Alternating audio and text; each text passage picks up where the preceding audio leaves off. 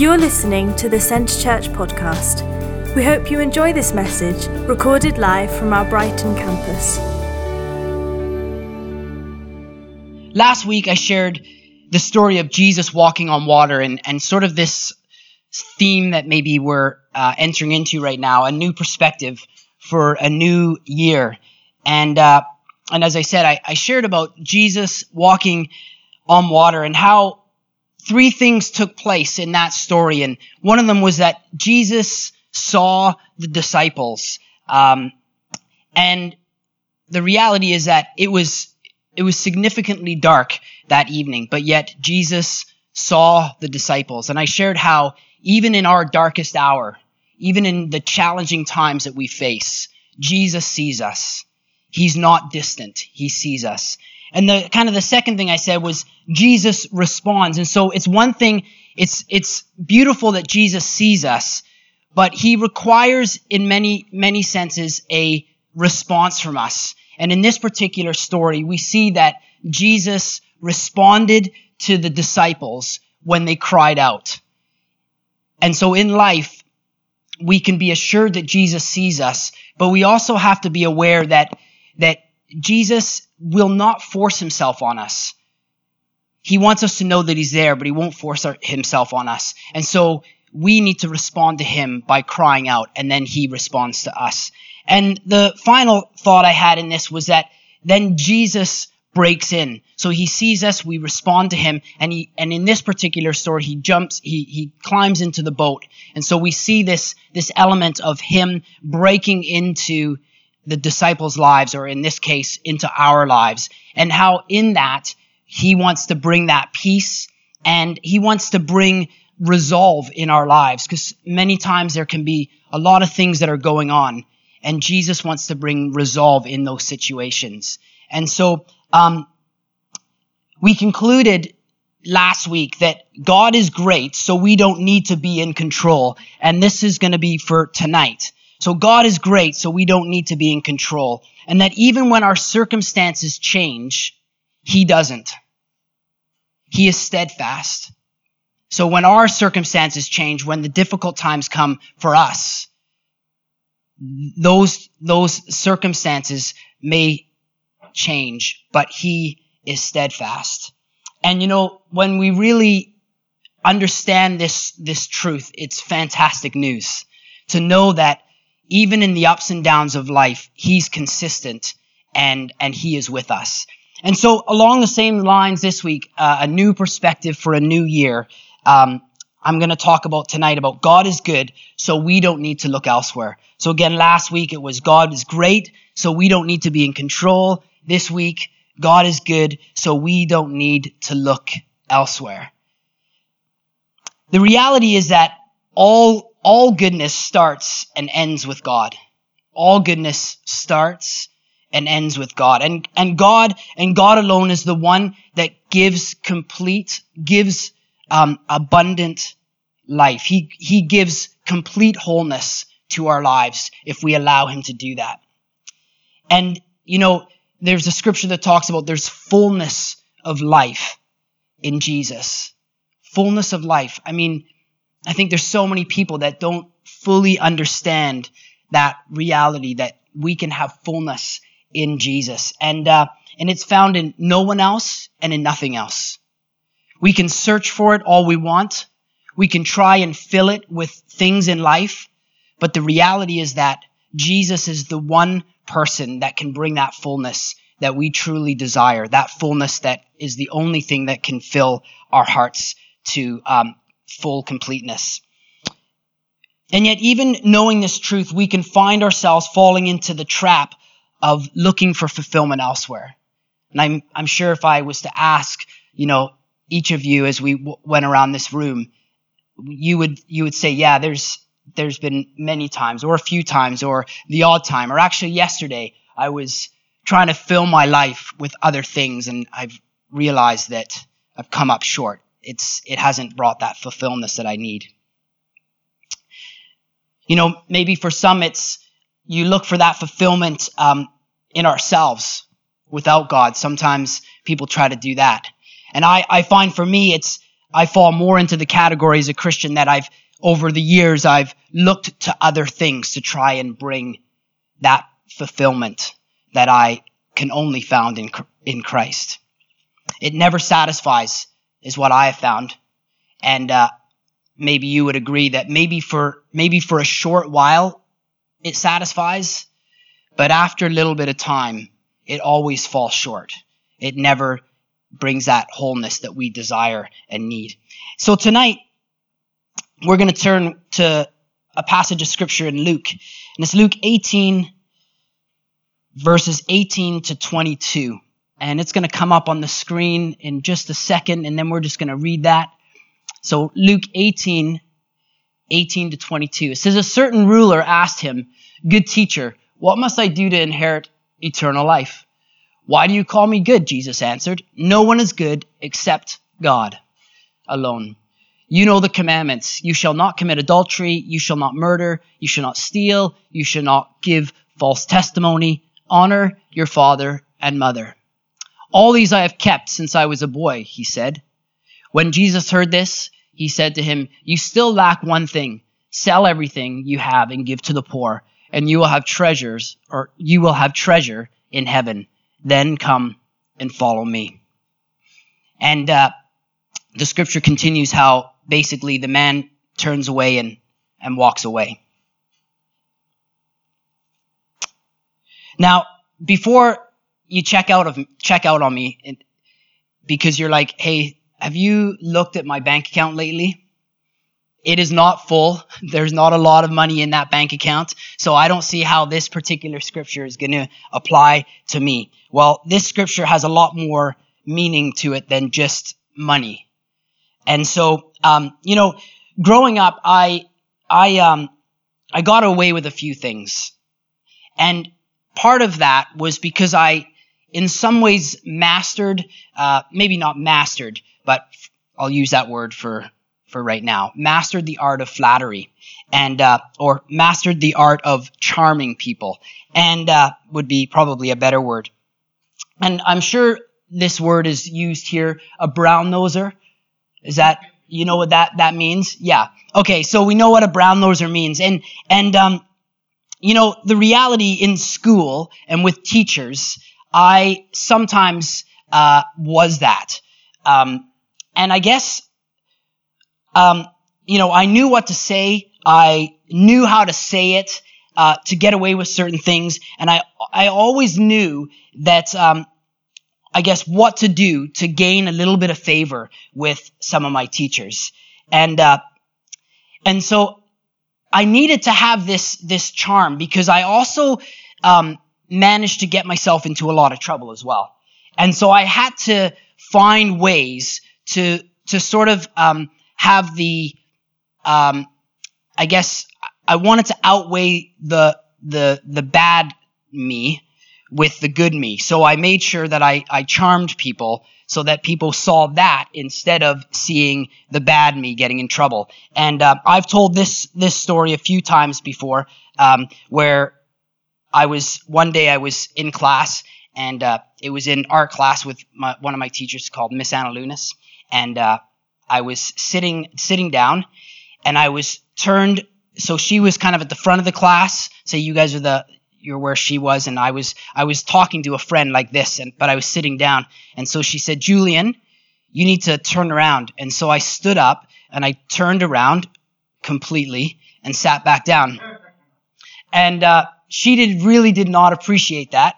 But these were the little things that I would do that I'm not necessarily proud of now. However, I do think that you got to do things like that in life so you have stories to share later on, right? I mean, it's like sometimes pastors' kids are the worst kids sometimes.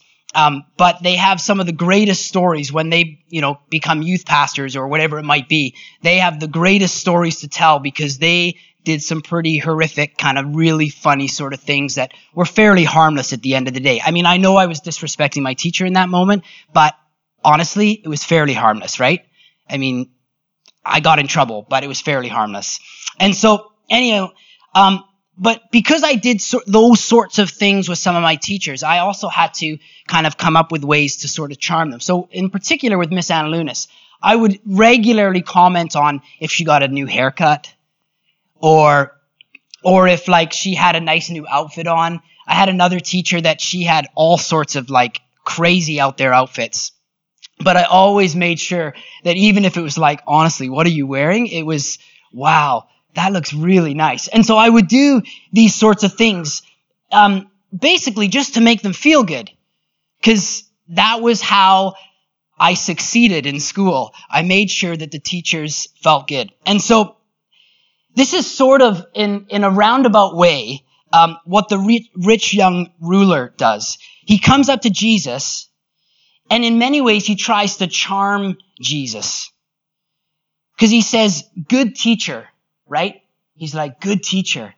He's trying to kind of get in the good books with Jesus. Good teacher, hoping that this will get Jesus to buy into the fact that his goodness would be enough. And the reality is that, Jesus clearly doesn't fall for it, but takes the opportunity to essentially reveal some stuff to this rich young ruler. Now, by the way, Jesus didn't fall for it with the rich young ruler, but my teachers fell for it all the time, which is a bonus for me. They always fell for the charm. And so in this account, we see that Jesus deflects all the goodness to God, doesn't he? He says these words, there's 6 words. He says, no one is good except God alone. No one is good except God alone. And what's amazing is that Jesus even puts himself into this category. Right? He puts himself into this category. Jesus doesn't elevate himself, but he speaks to the rich young ruler sort of on this man-to-man level, doesn't he? And he may have had a little more insight being the Son of God, right? But he speaks to this man on kind of this man-to-man level. And what I love about Jesus, and it's portrayed here so well, is that he doesn't come and make a point of who he is, right? He doesn't do that. But he doesn't come and say, this is how amazing I am. But he comes to him as a humble servant and speaks truth and in love because he wants the absolute best for this guy. And the same is true for us. He doesn't come and sort of lord himself over us, but he came as a humble servant.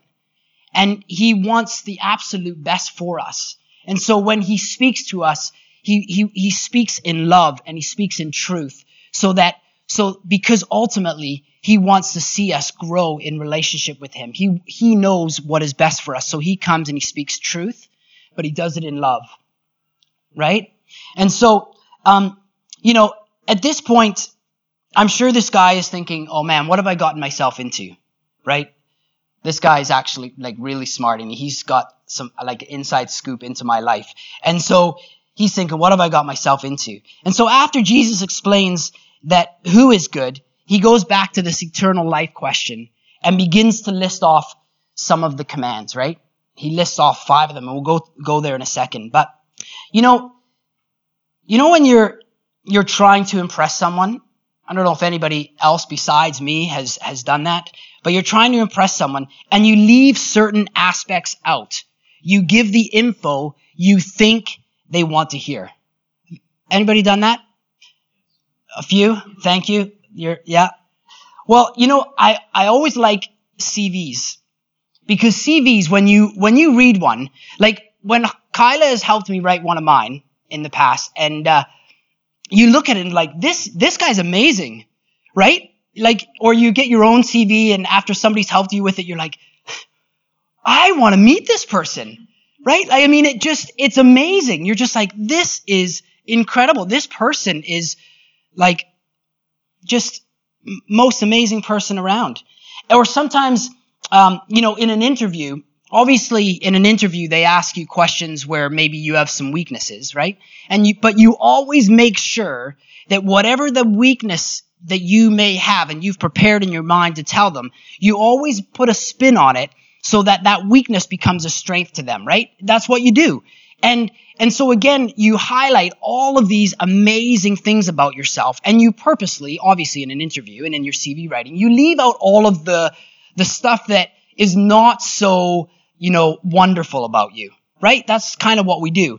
And, I'm not necessarily proud of this. Actually, one other thing is like when you're trying to impress a boy or a girl, again, you sort of leave certain aspects out. I tried to do that with Kyla. I left really good, the not so good things about me, but they did end up coming out because now we've been married for 15 years and sooner or later it comes out. So you may as well just be honest from the very beginning. But some of the other things that Kyla has not really liked about me sometimes is when sometimes it's because I want to sort of protect her, but other times it's like I'm just keeping stuff from her because, I don't know, maybe I just don't want to be super honest. And she doesn't like that, and I don't like that about myself. But sometimes we don't say certain things because we think it's going to benefit us in the end. And sometimes it really bites us at the very end. And so here's some different examples, right, of trying to maybe portray something about us without mentioning some of the other things that we know about ourselves. And this guy, no doubt, knew all the commandments.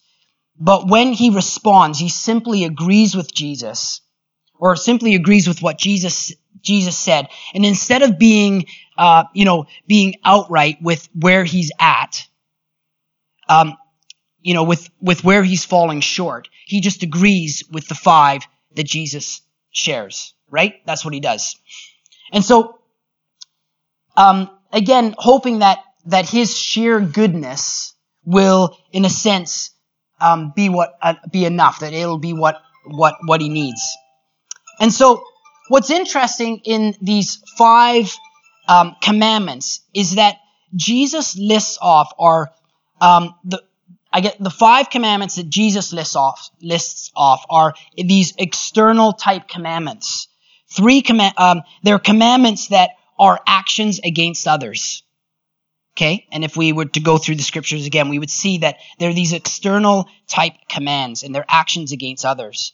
Whereas the 5 Jesus doesn't mention are internal type of commands. They're heart actions towards God. So one, they're these heart actions against others, but the 5 that he doesn't mention are heart actions towards God. And so generally speaking, the rich man was good towards others, but his heart was far from God. And he was trying to, in a sense, look at his life and go, well, I've got all this. Is that good enough? Will that cut it, Jesus? And Jesus, in love, again, he's wanting to point out to him that, no, that's not enough. Because there's these other aspects that you're missing. Particularly your heart action towards God. And so this is the point that Jesus was trying to reveal, trying to point out to this guy. You're doing good here, but some things need to change here.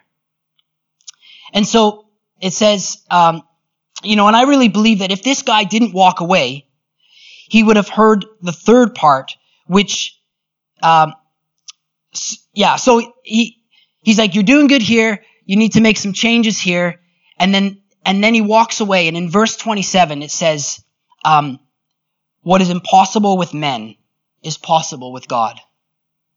And it's like if he had just waited around for that, he would have realized that you can't do that on your own strength, but God can help you to put him first in your life. And so in other words, Jesus was trying to make it possible for this guy. He wants so badly to have relationship with us. And so he doesn't want to make it impossible. He wants to make it possible, but he needs us to allow him to make that possible in our lives. He was simply saying, you can't make it happen, but God can. But God can make it happen in our lives. And so when Jesus said, you still lack one thing, sell everything you have and give to the poor, giving to the poor wasn't the problem, because that was a way of him giving, or, it was an action towards others. He had no problem being that guy. So giving to the poor wasn't the problem. It was selling everything. Obviously, in this particular case, he was more interested in what he had over God having him. He was more interested in what he had than God having him. And, I really believe that even if this guy decided to do what Jesus said in that moment, it wouldn't have been the action of selling everything that would have given him eternal life, but it would have been God's grace. In Ephesians 2, we read the scripture, "For it is by grace you have been saved through faith, and this not from yourself. It is the gift of God, not by works, so that no one can boast." It would have been God's grace that would have saved him, not him selling his possessions, because then he could go around and boast about what he did to get eternal life. But the reality is that it's a gift and it's God's grace. And so the action of giving something up doesn't save you, but it does tell God you're serious. And, many times it's not about us giving something up before you come to God, right? Sometimes it's about just coming to God, and in that moment, he begins to point different things out, and he gives us that strength to give things up. But in this particular case, Jesus was simply responding to a question, right? And so Jesus laid it out plain. Salvation is free, but it'll cost you your life. But ultimately, what I have found, and maybe some of you have found, is that it will cost you your life. But I love that I know that I'm not going to live with regrets because I have just surrendered my life to him. You guys, does that make sense, what I'm saying there? Because I don't want this to come across like, oh, well, I just got to give things up and then God will accept me. That's not the case. But in this particular case, Jesus was trying to point out certain things to this man so that he would know what he needed to do and what it would cost him. We know in this story that money and possessions were the man's stumbling block to receiving eternal life.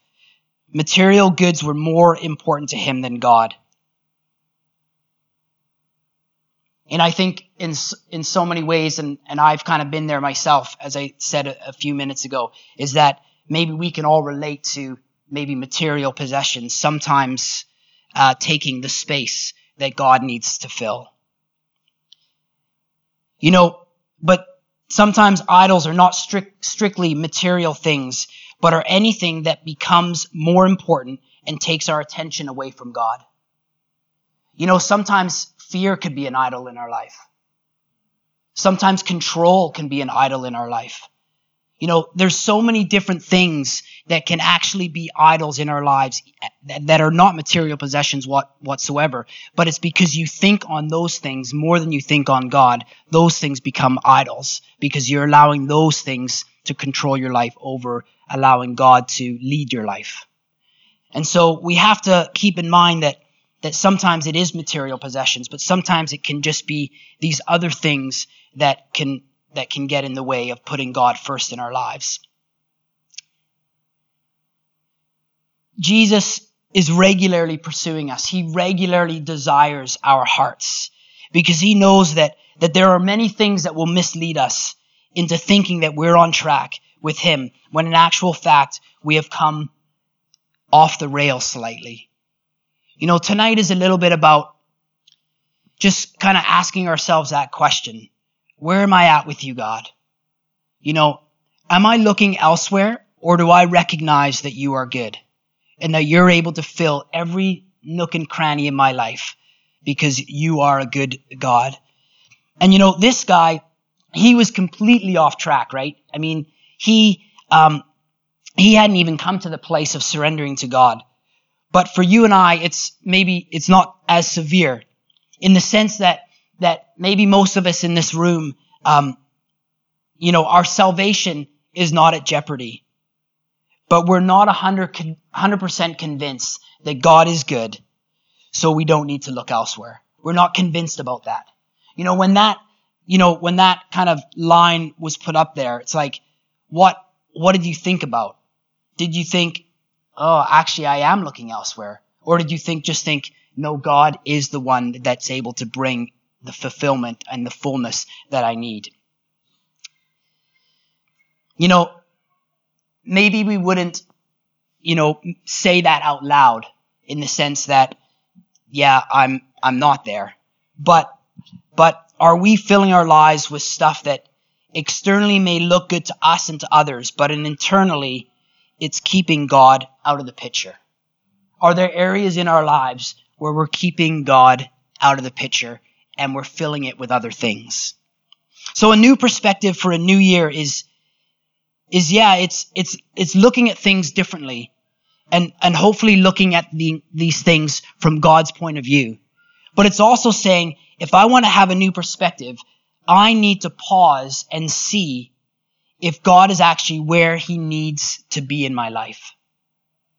Is God in the place that he needs to be? And so my prayer for us tonight is simply this, that in this year you will come to a place of knowing this truth for yourself, that God is good, so we don't need to look elsewhere. That statement is truth. It's just a matter of whether we are aligning ourselves with that statement. Do we believe that statement to be true, or do we try and look elsewhere to fill the void? And the beautiful part about it all, again in verse 27, is where it says, what is impossible with men is possible with God. And I think it brings that one verse sort of encapsulates everything in the sense that we may not feel we have the strength or the ability to overcome some of the challenges that we are facing. We may be looking into other things to fill our lives, right? And it's like, how am I ever going to have enough strength to give that up? How am I ever going to be able to overcome this fear or this control or this ability to manipulate or whatever it might be that we are maybe looking to instead of looking to God? But he says, yeah, you're right. You can't do this on your own. But with God, you can do it. With God, the Holy Spirit working in our lives, he will bring that strength and that, in a sense, that ability to give those things up so that you'll be able to be in that place of just, yeah, God is good. And I believe that 100%. If David and the team Johnny could come up.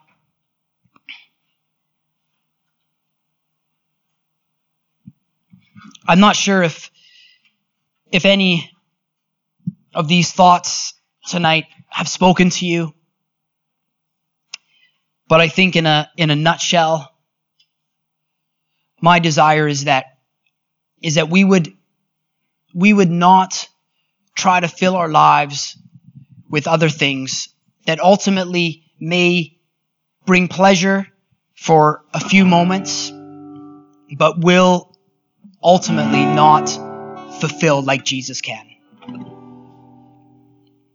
And if you're in this room and you don't have a personal relationship with Jesus Christ, this is a great opportunity, because at the end of the day, this story, this man asked, what must I do to inherit eternal life? And really, at the end of the day, it's to say, Jesus, I'm a sinner. I've fallen short. I need a Savior. Thank you that you went to the cross. You took my sin upon yourself. You went to the cross in my place.